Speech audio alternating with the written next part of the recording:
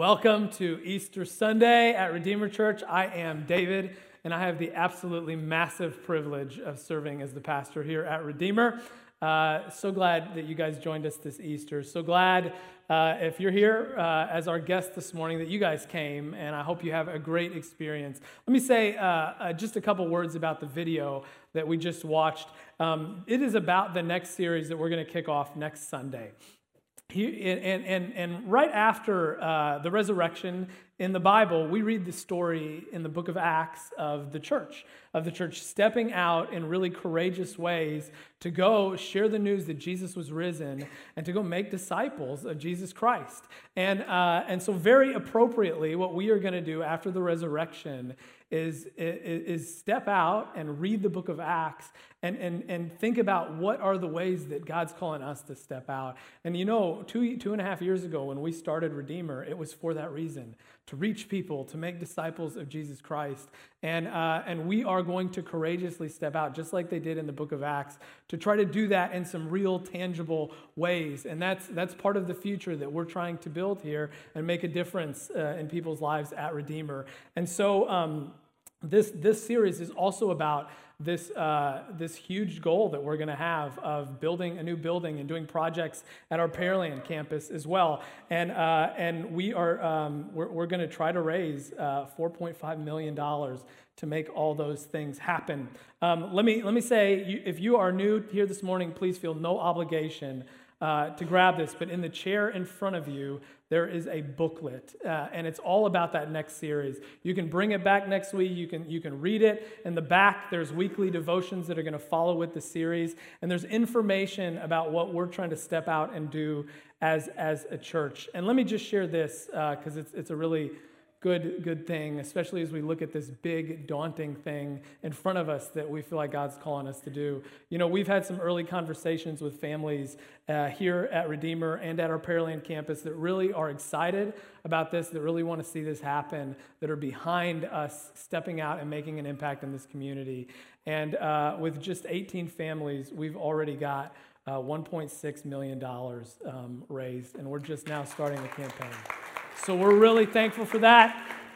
I'm really excited about that, and I can't wait to study Acts and see the church move next week. Let's talk about, though, what came before that this week. This is Easter Sunday, right? We celebrate the resurrection, the thing that changed every other thing, and what our faith is absolutely centered on. Today, that's what we're going to talk about. The message is titled The Urgency of Eternity. It's going to be in 1 Corinthians 15. We're going to read from that, and there's also a Bible in the chair in front of you. I'd encourage you as I read it to grab it, to study it, and to kind of follow along. You can follow along on your phones. Before we read God's word and we hear it, why don't we ready our hearts and minds in prayer? Heavenly Father, thank you. Thank you for your grace. Thank you for your love that we celebrate today, which was greater than our sin, which overcame our grave of sin and darkness, Lord, and broke those chains and raised us to new life. Lord, as we remember your resurrection, as we open up the words of your scripture, would you make that resurrection come alive in us? Lord, would your Holy Spirit be at work in each and every one of our lives so that we could have this unshakable hope that you died for our sins and that you rose for our new life. And I just pray that the words of my mouth and the meditations of all our hearts would be pleasing in your sight, Jesus. You alone are a rock. You alone, Lord Jesus, are our Redeemer. It's in your name we pray. Amen. All right, 1 Corinthians chapter 15. I'm going to jump just a little bit through it. I'll let you know when I do. Here we go. Now, brothers and sisters, I want to remind you of the gospel I preached to you, which you received and on which you have taken your stand. By this gospel you are saved, if you hold firmly to the word I preached to you. Otherwise, you have believed in vain. For what I received, I passed on to you as of first importance, that Christ died for our sins according to the Scriptures, that he was buried, that he was raised on the third day according to the Scriptures, and that he appeared to Cephas and then to the 12. And after that, he appeared to more than 500 of the brothers and sisters at the same time, most of whom are still living, though some have fallen asleep. Then he appeared to James, then to all the apostles, and last of all, he appeared to me also, as to one abnormally born. Verse 12. But if it is preached that Christ has been raised from the dead, how can some of you say that there is no resurrection of the dead? If there is no resurrection of the dead, then not even Christ has been raised. And if Christ has not been raised, our preaching is useless, and so is your faith. Verse 17.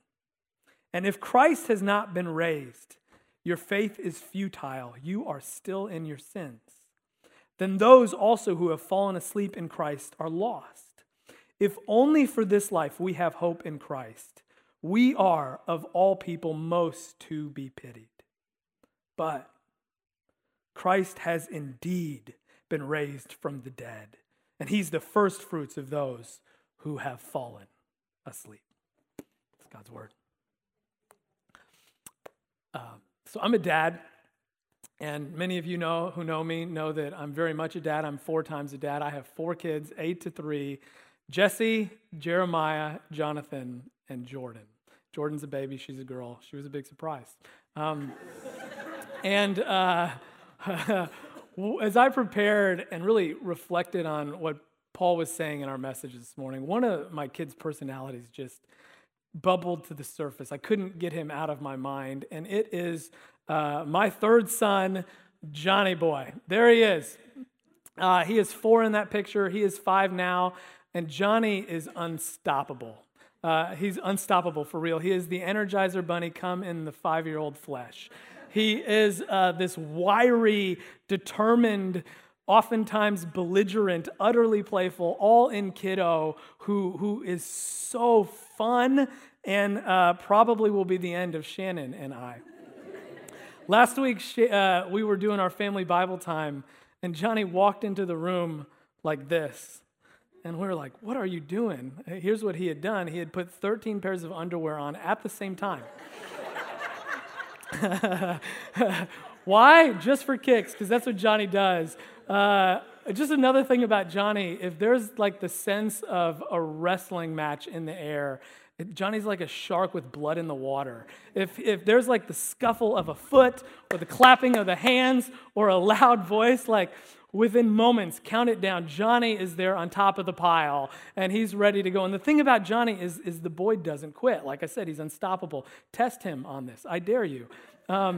You just say, Johnny, stop. Get him going and then be like, Johnny, it's time to quit. Stop. Please stop. Johnny, quit hitting me in the face. Stop. I need you to stop now. Stop. And really what I've come to realize is my son is a giant 5-year-old mosquito that you squat and you swat and you swat and you swat and he never dies, right? So that's Johnny. But one of the things I've come to realize and understand about this kiddo, my son whom I deeply love, and maybe moms come to understand this a lot quicker than dads, is that the thing about Johnny, his deal is that he lives in the now. Johnny's life is lived in the present moment. What's in front of him, that thing in his face, that's the thing that's got to be dealt with and enjoyed, that's most fun in Johnny's life. And that's the thing he's going to give his attention to. And that's why also I have this great challenge of parenting and directing him in life, that's the reason the other night why after we took a shower, I instructed him to go put on his pajamas so we could get ready for bed. Only 3 minutes later to walk into his room and discover he's in the closet naked, playing with something or other, right? And then that's the same reason why I said, Johnny, you better get your pajamas on and get ready or else you're going to lose television later. And he says, okay, Dad, and I leave, and I come back in 3 minutes later to discover that he's standing on the sink in the bathroom, buck naked, brushing his teeth, right? Why? Because Johnny lives in the now. And honestly, it's really kind of a beautiful thing.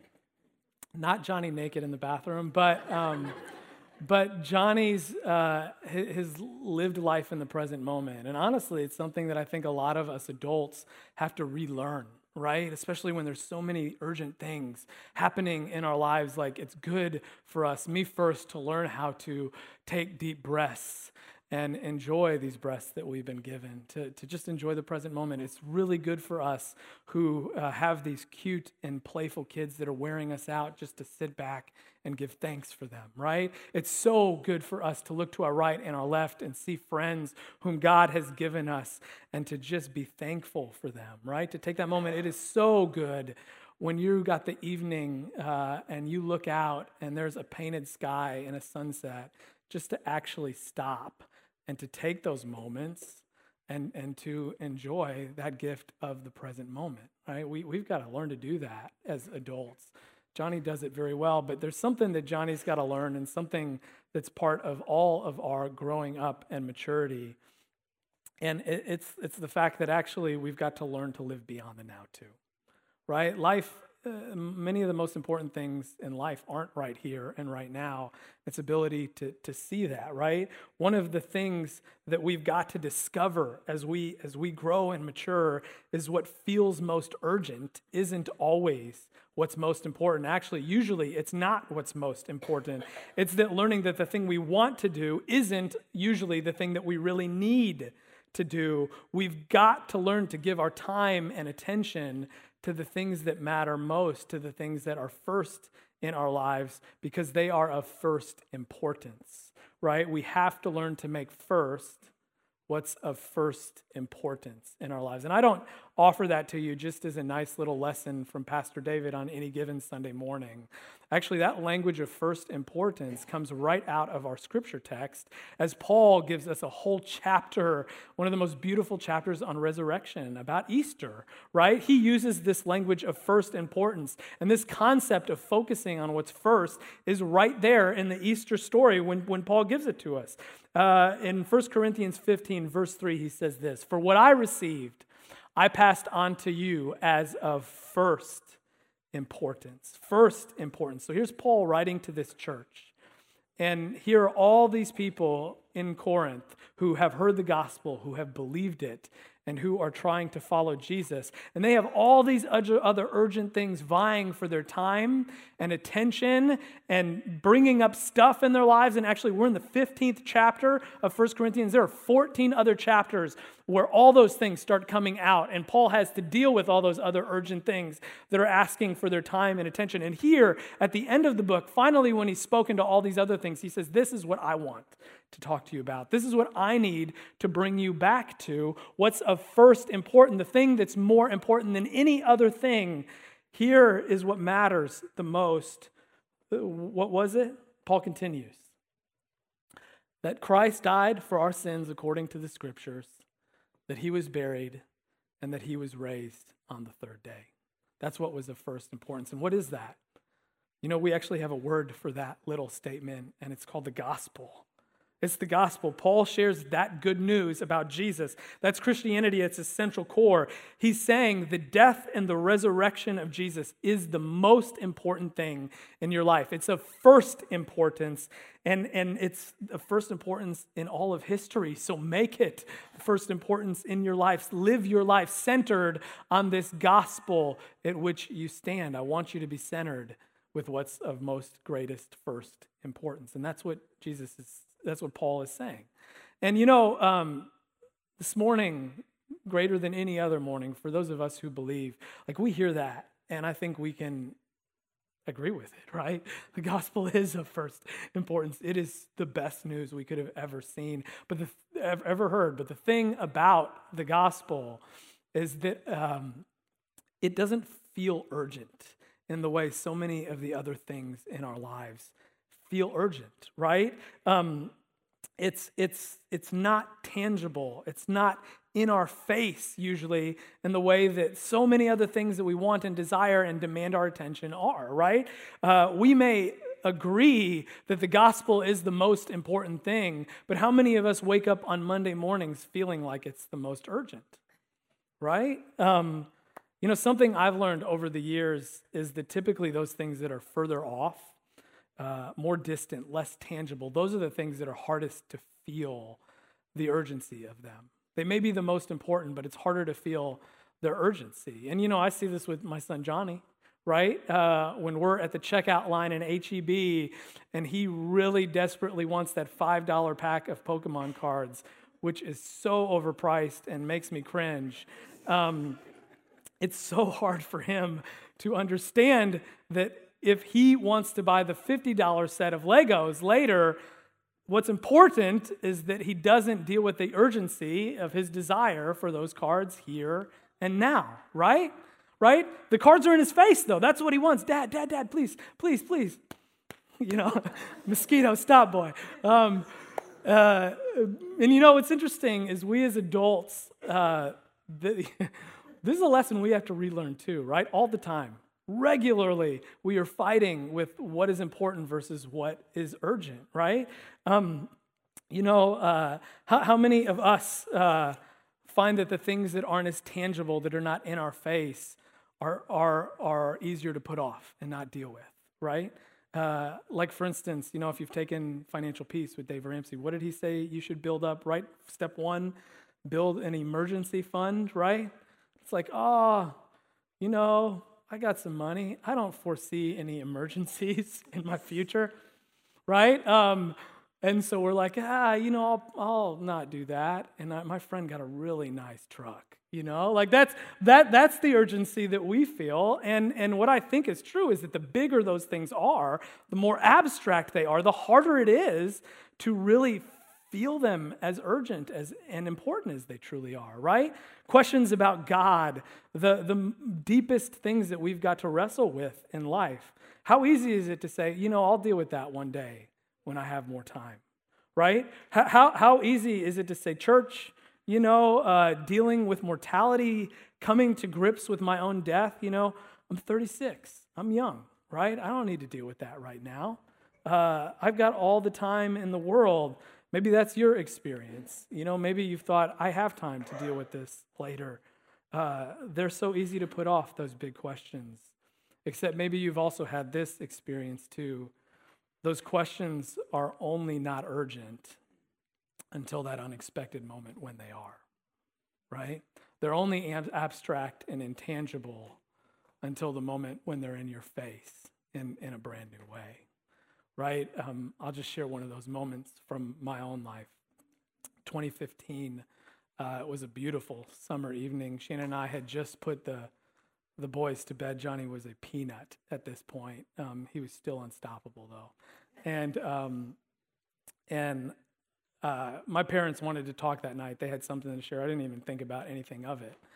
And so we got on the phone, and my mom and my dad shared that word that I'm sure many of you guys have also heard, cancer. My dad had just been diagnosed with a rare form of lymphoma, and it was scary. The good news was, at least we thought in that moment, we had a shot, right? My dad, 69, was incredibly healthy. He ran or swam or played basketball every day. He had taken care of himself, right? This was a treatable kind of lymphoma. And so we went into it hopeful that we had a shot, right? And then it was a month and a half later, less than, that Dad's speech started to slur and his balance, there would be moments where it would get off. And immediately the doctors then said the words that we were all having in the back of our minds. Cancer was in his brain. It had gotten into his brain before we even knew it had existed. And in that moment, those questions of eternity became immediately urgent, right? And I wish that I could say my experience was my own. It was unique. But I'll tell you, I know that it's not. I know that so many of us have heard that word, and that's a reality that we've experienced too with people that we love, oftentimes multiple people that we have loved. I know that some of us right now in this room are looking at eternity with an urgency that we've never had to do it before. And I know also as a pastor who has presided over too many funerals that although sometimes death comes expected, so many times it's true, it's a thief in the night. It comes many, many times when we least expect it. A car accident right? An illness that suddenly gets out of hand, right? Everything can be going so great up and to the right. I've seen it multiple times in lives, and then suddenly that life flatlines. And the questions of eternity are right in our face with a whole new weight and concern we have about them than we've ever had before, right?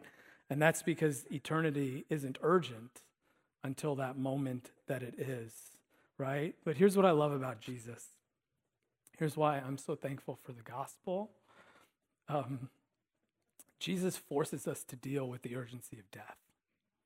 Do you know that Easter, that's one of its greatest gifts, is Jesus makes sure that we have dealt with the urgency of death and the importance of death as it truly is. Jesus forces us, you and I, to come to terms with the reality of our death and everyone's death. And one of the ways we see that in the scripture in the greatest way is actually just in the narrative itself, right? In the fact that if you study it and you look at what's happening, those disciples that were with Jesus, they had plans for his life that had no inclusion at all of his death.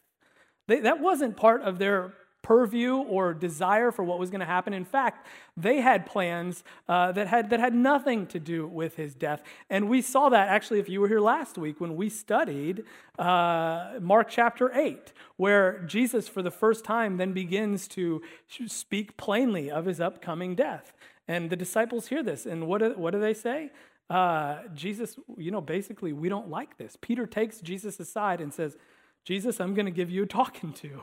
And Peter says this, and we imagined it last week. Jesus, why all this talk about your death, right? The miracles are going so well, right? You fed all these people. They love you. There's so many more lepers that need to be clean, and lame folks that need to walk, and blind men that need to see, and people that need to hear the word of God. And we're just going to do this for years and years and years to come. I'm sure that's exactly what they thought was going to happen until one day we'll have the critical mass and we'll roll into Jerusalem and take over this earthly kingdom exactly like we're planning. But if you remember that passage, what does Jesus say to Peter when he kind of suggests all that? Get behind me, Satan. Get behind me, Satan. Jesus calls Peter Satan, right? That's terrifying. How would you like Jesus to call you Satan, right? And it's not because Jesus thought that Peter was Satan. It was because Peter was believing Satan's lies. Peter was telling Jesus lies about who Jesus was and what he came to do. He was only thinking in human terms, not seeing the full mission of God, nor the complete dilemma of humanity. Peter was thinking about the happiness of the here and now and not in terms of the urgency of eternity. And that's why what was of first importance is what Jesus was directing them back to. I've got to go to the cross. He sets his face towards Jerusalem and resolutely decides he's going to go deal and break the sin and the curse and the power of sin and death. And that's because if Jesus doesn't do that, the reality is nothing else mattered. Nothing else mattered. What good was it for a lame man to walk if only a decade later he would die? What good was it for a blind man to see clear if he never got to see an eternity with God, right? What good is it for you if you gain every single one of life's momentary pleasures but never know heaven's eternal joy, right? I think Jesus said that exact thing. So what Jesus is saying to us is, I've got to go to the cross. We've got to go to the cross and deal with death. And what Paul is saying to us in 1 Corinthians is that this is what's of first importance in your faith and in your life. We can't downplay it. We can't think that there's anything else that's more important in the life of the church and in your life than it. Because as Paul says, if Christ has not been raised, your faith is futile.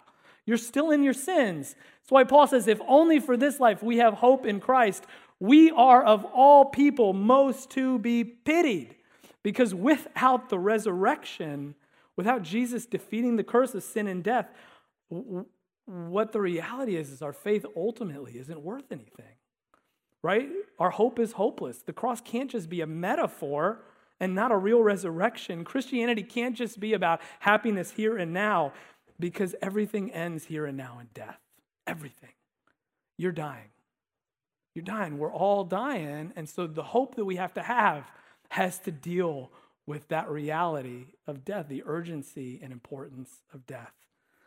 But what Paul says is, here's the good news first and foremost. Jesus did, right? Because he loved us so much, he went to the cross. And which is why Paul finishes by saying, but Christ has indeed been raised from the dead. For what I received, I'm passing back onto you of first importance, right? That Jesus died for your sins according to the scripture, that he was buried, that he was raised on the third day, and it changed everything.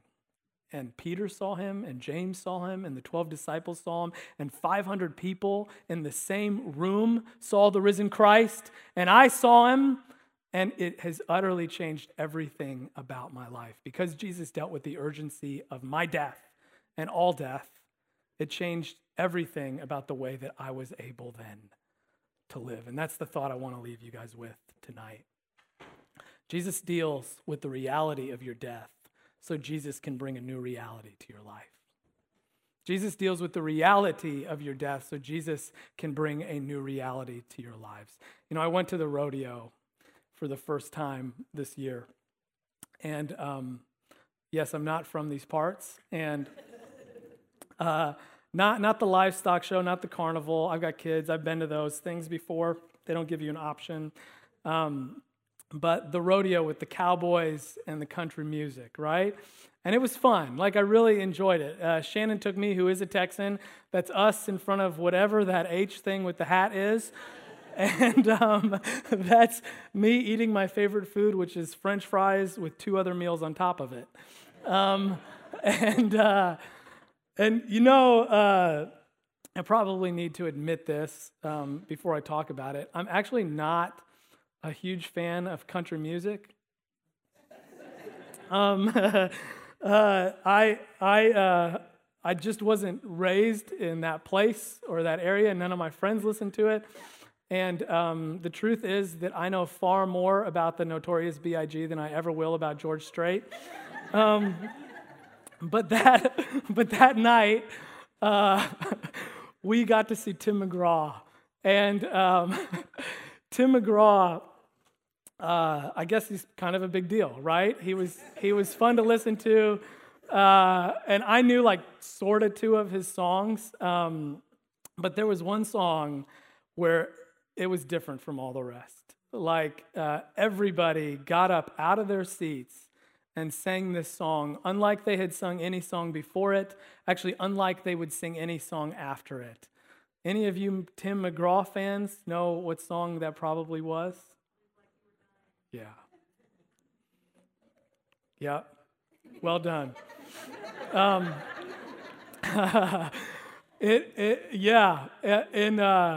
It's a great song. If I actually had heard that one sort of before, and if you don't know it, and maybe some of you don't, I don't know how that's possible here in Texas, but it's a song about a guy who, at 40 years old, gets a cancer diagnosis and then has to live into that reality. And what he experiences and finds is, instead of that being like a terrible curse over his life, like he's expecting, it actually is one of the greatest gifts that he's ever been given. Because when he's dealing with the reality and the urgency of death, he then gets to truly actually live, right? He goes skydiving and Rocky Mountain climbing, and that's all I'm going to do. But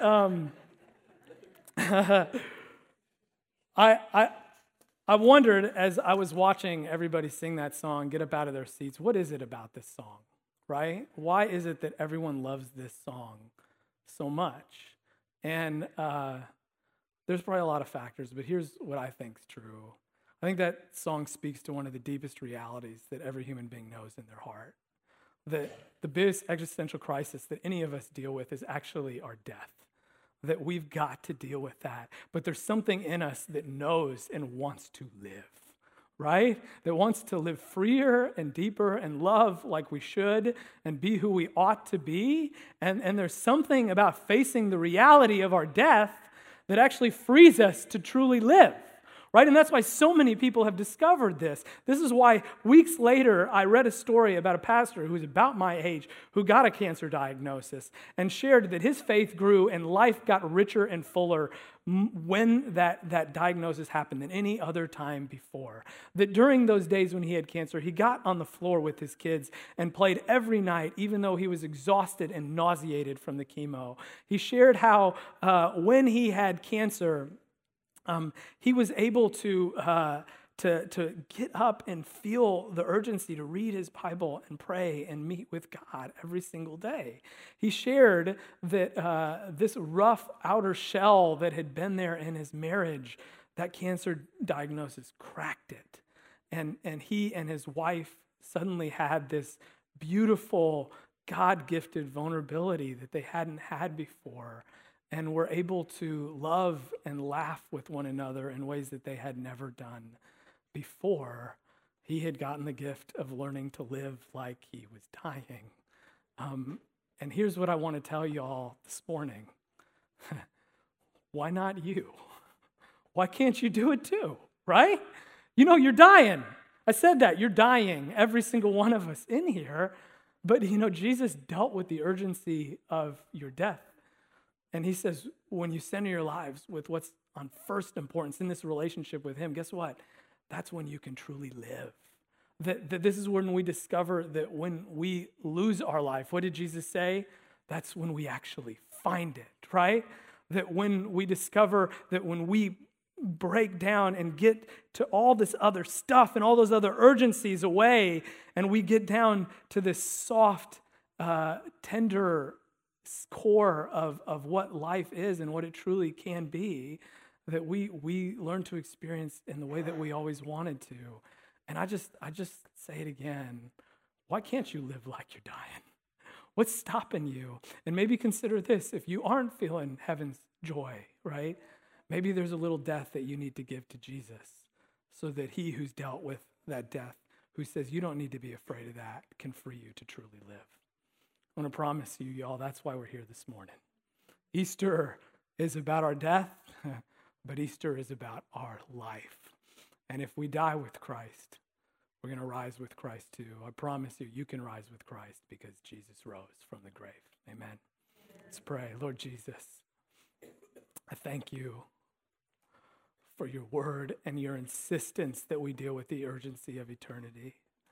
I thank you that your love conquers the grave, and your love leads us to the grave and conquers our fears and our failures, Lord. And I just pray that we would have the courage to step forward into your grace and live like we were dying. Lord, I pray that because you've answered the questions of our death, you would give us the freedom of your new life. In the name, the resurrected name of Jesus, we pray. Amen.